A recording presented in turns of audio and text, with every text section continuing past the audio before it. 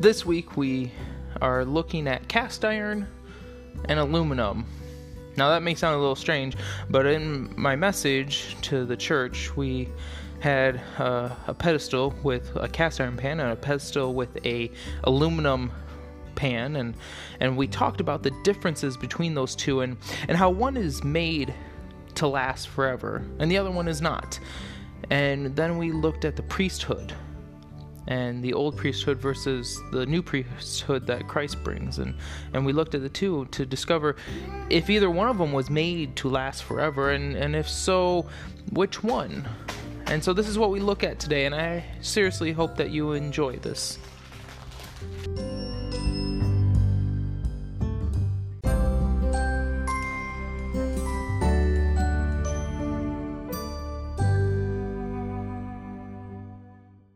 What if God can call a stubborn,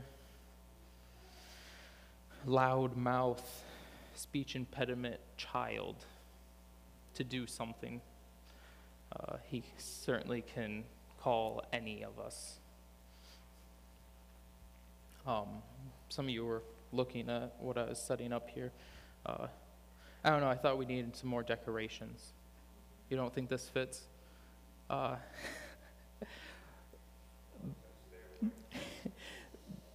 Built to last. Lifetime warranty. Made for generations. I love these terms. There's something about having a tool, having some equipment that you use and you know that as long as you treat it right, it's going to last well beyond yourself. So that then you can take and hand it on to your children, and you know that they can hand it on to their children. I love those things. That's why I choose to do certain things like have a straight razor instead of the disposable shavers, because I can teach my son how to shave with it, and I can pass him down to him. All they need is a quick sharpen, and there you go. You can use it again for years. I also, many of you know, grind flour by hand with a little hand crank grinder made by this couple in Montana, and it comes with a generational warranty.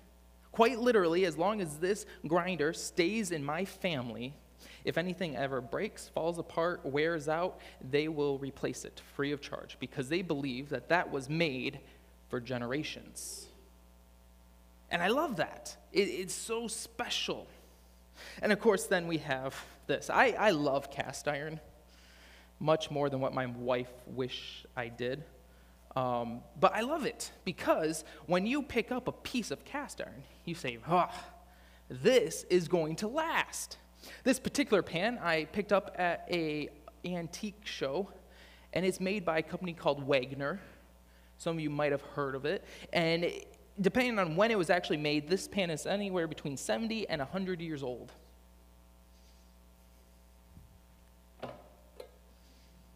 This pan, don't know if you can quite see that. Can you see that? And then you can see the face of it. And this pan was not made to last. And it's quite evident as soon as you pick it up. So you have some things that are truly special and you know are going to work and do exactly what you need. And then you have some that are, well, why did I spend the money on this?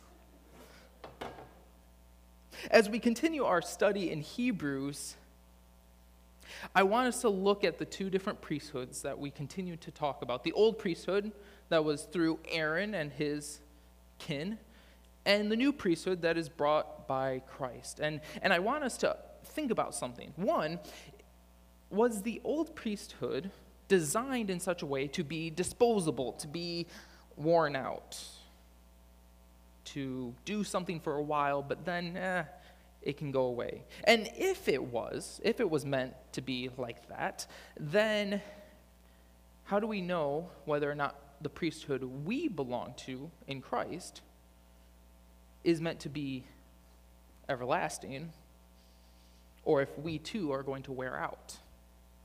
And so that's the question that I want to pose for us today and to ponder, because people are looking at us, and people are looking at all sorts of things in this world, all the religions, all the fads, all the things that claim if you only do this, you will get. Is it true or false? Which one is it? And so this is what we're going to look at today. And as you turn to Hebrews chapter 7, verse 23 through 28, I'll remind you, if those of you who have not read those verses leading up to this, we have the author going through the beginning part of chapter 7 more in depth about the priesthood of Melchizedek. You remember that gentleman I mentioned last week, the gentleman that Abraham met, and he tells the story yet again about how he meets this man. They have no clue of who he is, where he came from, but Abraham gives him an offering. And the author then builds this long idea about how Aaron, who is Abraham's offspring, has in a way given an offering to this priest, thus making this priest higher than Aaron and his priesthood. And then the author goes on further to say, and just as Melchizedek was, there is now also a priest that we have. His name is Christ, and he functions the same way. So we now look at the closing thoughts about these two priesthoods. If you can, I ask that you please stand for the reading in God's word today in Hebrews chapter 7, verse 23 through 28. It says, "Furthermore, the former priests were many in number, because they were prevented by death from continuing in office. But he holds his priesthood permanently, because he continues forever. Consequently, he is able for all time to save those who approach God through him, since he always lives to make intercession for them. For it is fitting that we should have such a high priest such a high priest, holy, blameless, undefiled, separated from sinners, and exalted above the heavens. Unlike the other high priests, he has no need to offer sacrifices day after day, first for his own sins and then for those of the people. This he did once for all when he offered himself. For the law appoints as high priests those who are subject to weakness. But the word of the oath, which came later than the law, appoints a son who has been made perfect forever." This is the word of God for the people of God. And together we say, thanks be to God. You may have a seat. Heavenly Father, I pray that as we get into your word today and as you speak to us through your Holy Spirit, that you may shed light upon this idea of Jesus being our everlasting priest and help us to understand the concepts of lasting forever and what that means for our lives and what that means for the lives of the people out there. Speak to us today, Father. It's in your name we pray. Amen. When we discuss things that last forever, the one thing that I think of is that there's really two factors that determine whether or not it is built to last. The one is durability. Is something truly durable? Again, this is durable. Seriously, they build buildings with iron, or at least they used to. I'm sure they use some sort of alloy with new technology today, but listen to that. That sounds like it's going to do something. I could probably pound a nail into this wall and not leave a scratch on it. I could drop it and it'd be okay. It doesn't scratch. It is going to last. I can throw it in a fire and it's not going to warp. It's durable. You can tell it is unlike this. This is aluminum. I could probably bend it if I really tried hard enough. The handle, you can see and hear that it's kind of wobbly because there's a screw that's holding it in. And we all know that screws eventually wear out and the threads get loose. The Teflon non-skid coating that's supposed to be all tough as nails is all flaking off, which is apparently really good for you to ingest.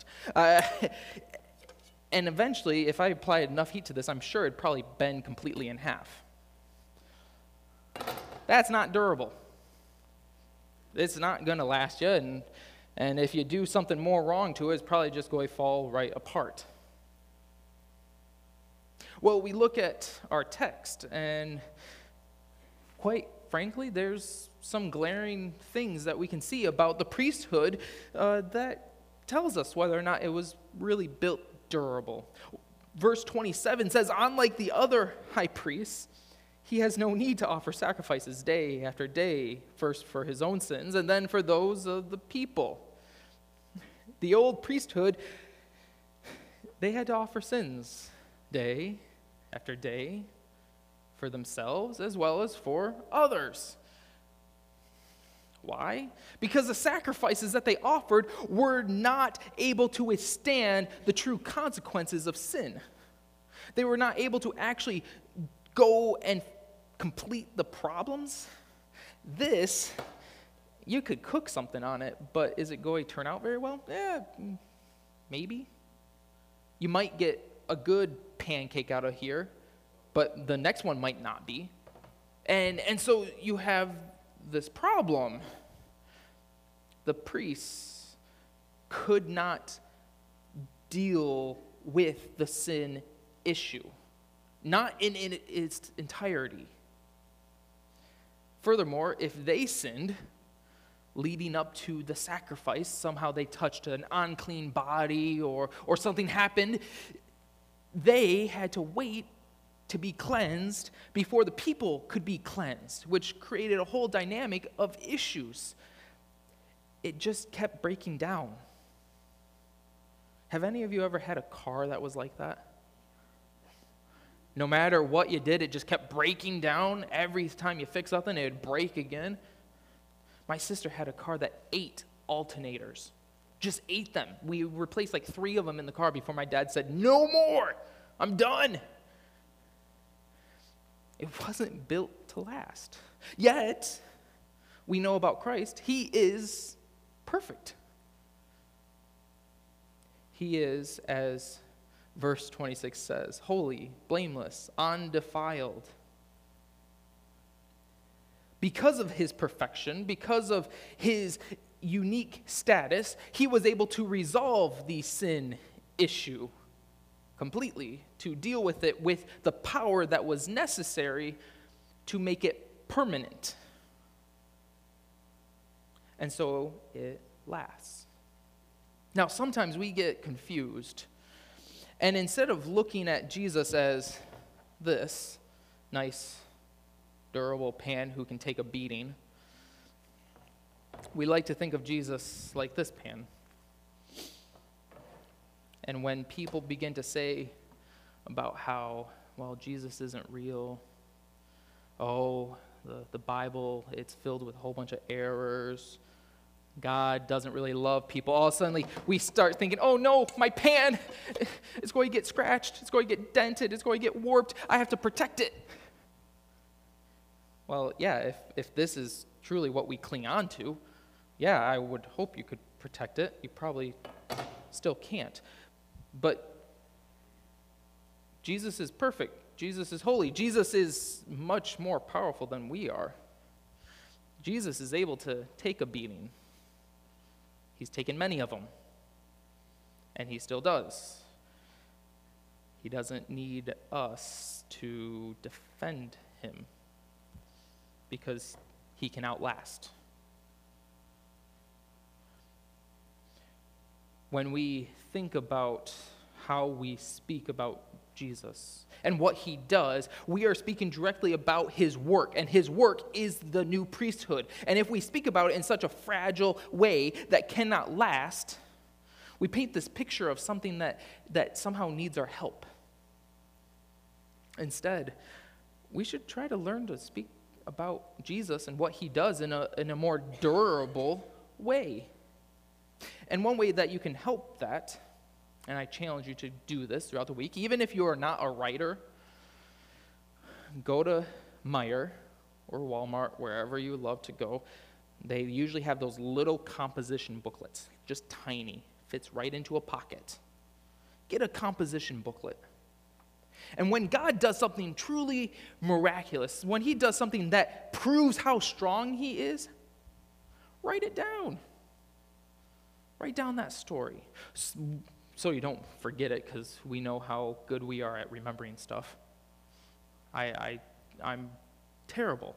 And so write it down and then share it with people. When people start saying, oh, well, God just isn't real, God doesn't love people, just a second. March 23rd, God did this. And you tell them the story, and all of a sudden, you are doing much more of speaking about how strong God is than if you try to say, well, no, actually, the carbon dating records prove this, and with scientists have actually done studies on the matter found in space, and it actually starts begin to prove something else. That doesn't do anything when you start trying to defend God and you start trying to use evidences that are really subjective, because how often does scientific fact change over time as we learn more and discover more and develop better processes to understand? But you know what you can't argue? On this date, God did this, and it changed my life forever. And that will speak to people in ways that will actually begin to do something. The second factor that determines how long something lasts is reliability. Again, this isn't very reliable. If you know anything about aluminum, you know that it has hot spots. You know that it can't stand a lot of heat in general. That's why this is half warped, because it was mainly cooked on a gas stove. If it was on an electric stove, it probably would have been okay, but a gas stove, because the heat is so intense on it, it warps it all. It's not really reliable, especially because all that Teflon is all scratched up. It's going to go in the trash. Did I tell you that this was at least 70 years old? This still cooks better than most of the other pans that I have in my kitchen. And I didn't skimp on the kind of pans that I bought because I love cooking. And it still cooks better. It's reliable. You can trust it. I know I put this on the stove.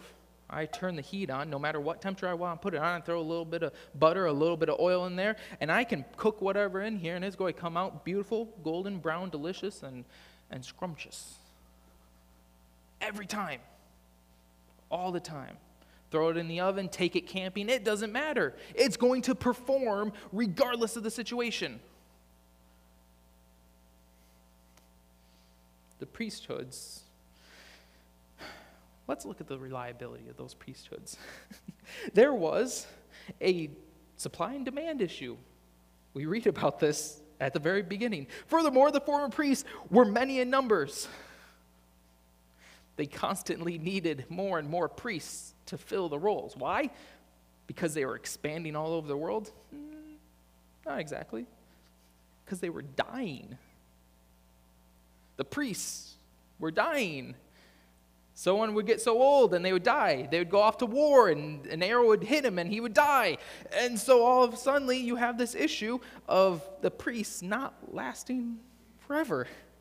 And the issue that brings is, if you have a really good priest who's doing the good things of God, but he's still going to die,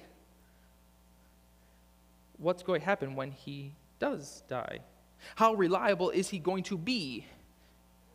His replacements, how good are they going to be? We see this play out in Scripture because we have Eli. Back in the first book of Samuel, you have the priest Eli, who is okay for the most part. He does a decent job. He's not perfect, but he is doing a good job, and people see him as being reliable. His sons, Hophni and Phinehas.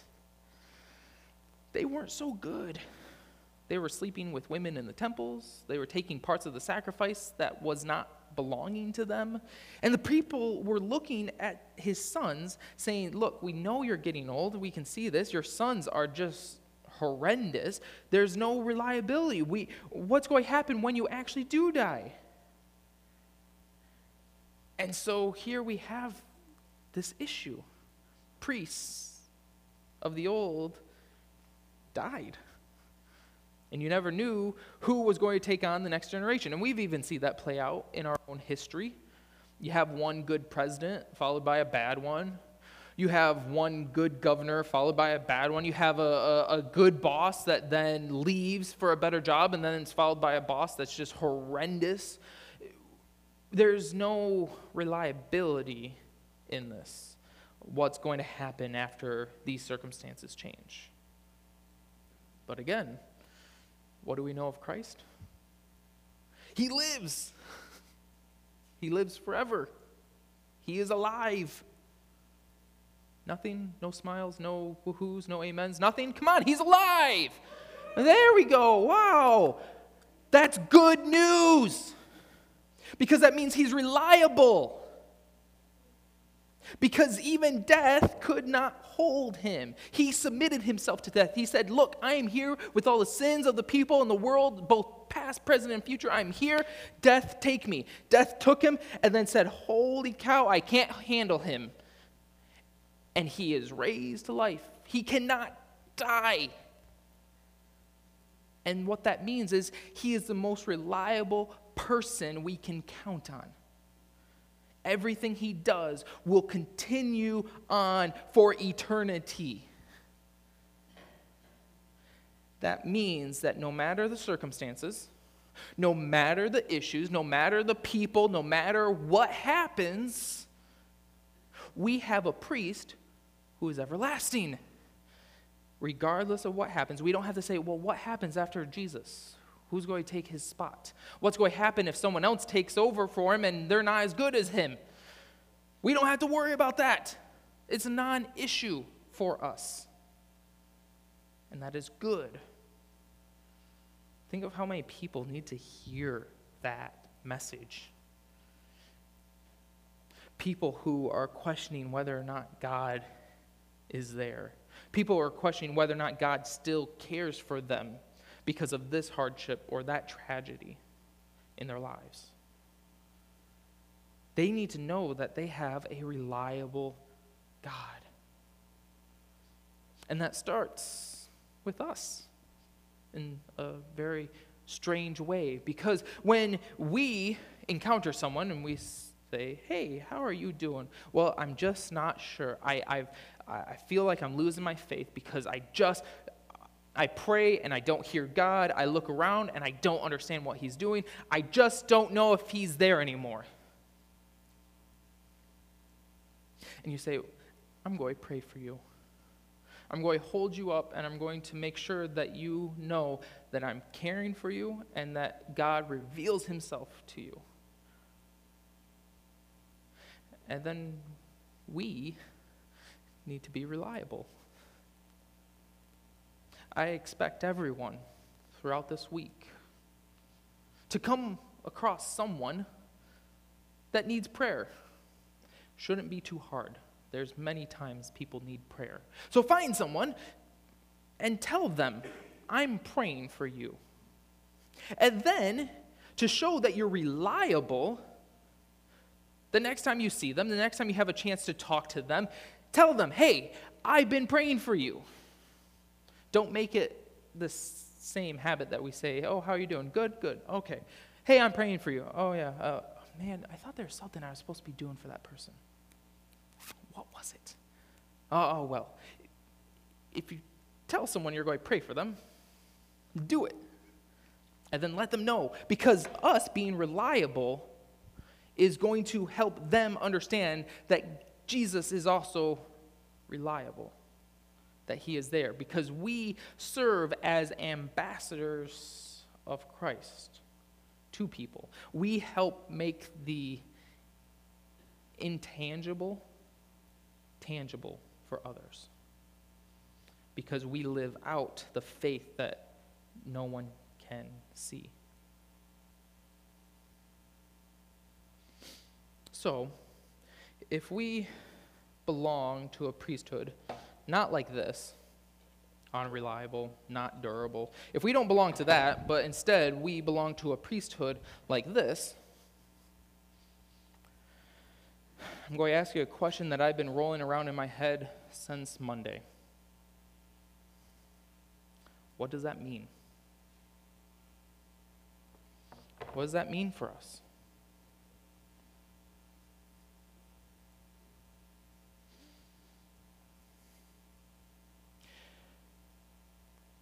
Which one gives you more confidence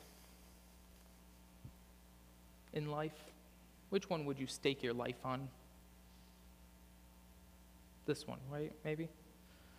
I mean, some of you might say it's a little too heavy, but use two hands. I mean, build those muscles. You know, every morning you can work out while you cook. I mean, but seriously, which one gives you more confidence? And I think as we look at the priesthood, that's what it means the most to us and how we live our lives, is that as long as we view the priesthood like that cast iron pan, durable, strong, reliable, we can live a life of confidence in what we say and what we do. Unlike if we view the priesthood like this pan. We might not talk about Jesus all the time. We might not pull this out and be like, hey, look at this. Because we say, wow, it's ugly. And it doesn't work so well.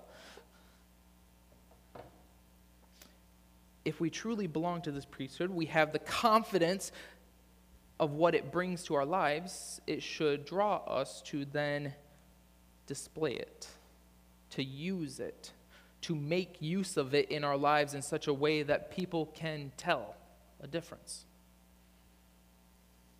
Do you proclaim Christ?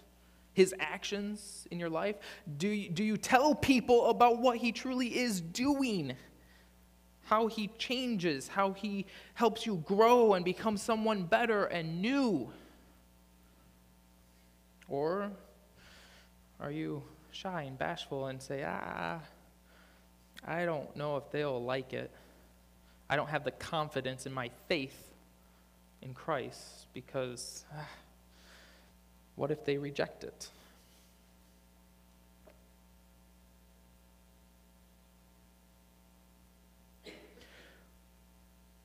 The most beautiful thing about us coming to Christ is that we get to be changed like this because Christ is everlasting. We share in his inheritance. Though we are mortal now, we know, we have faith and believe that we will not stay mortals forever. Yes, we will eventually die, but that is not the end. We believe in a resurrection. We believe that we will be raised to Christ, raised as Christ was, and made like him. So we get to live in that hope and that confidence. We get to know that he is transforming us from this to this. And what an amazing thing that is. And what an amazing story to tell other people, because other people are walking around life like this. They're walking around life not sure. There's so many inconsistencies in this world. There's so many problems and hardships that people don't know what to do, and they need something that is strong, reliable, consistent. And God is shaping us to be like that so that we can then demonstrate that to others so they too can see and be changed.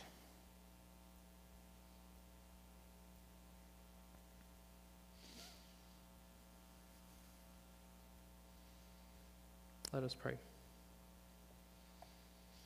Heavenly Father, shape us today. Renew us to not be like this weak, flimsy, warped, chipped pan, that is unreliable, that's not made to last.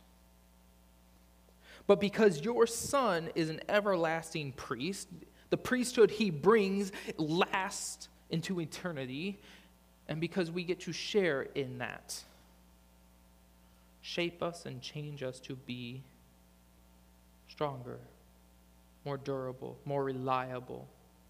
Not for ourselves, because Christ did not do it for himself, but may we do it for the sake of others.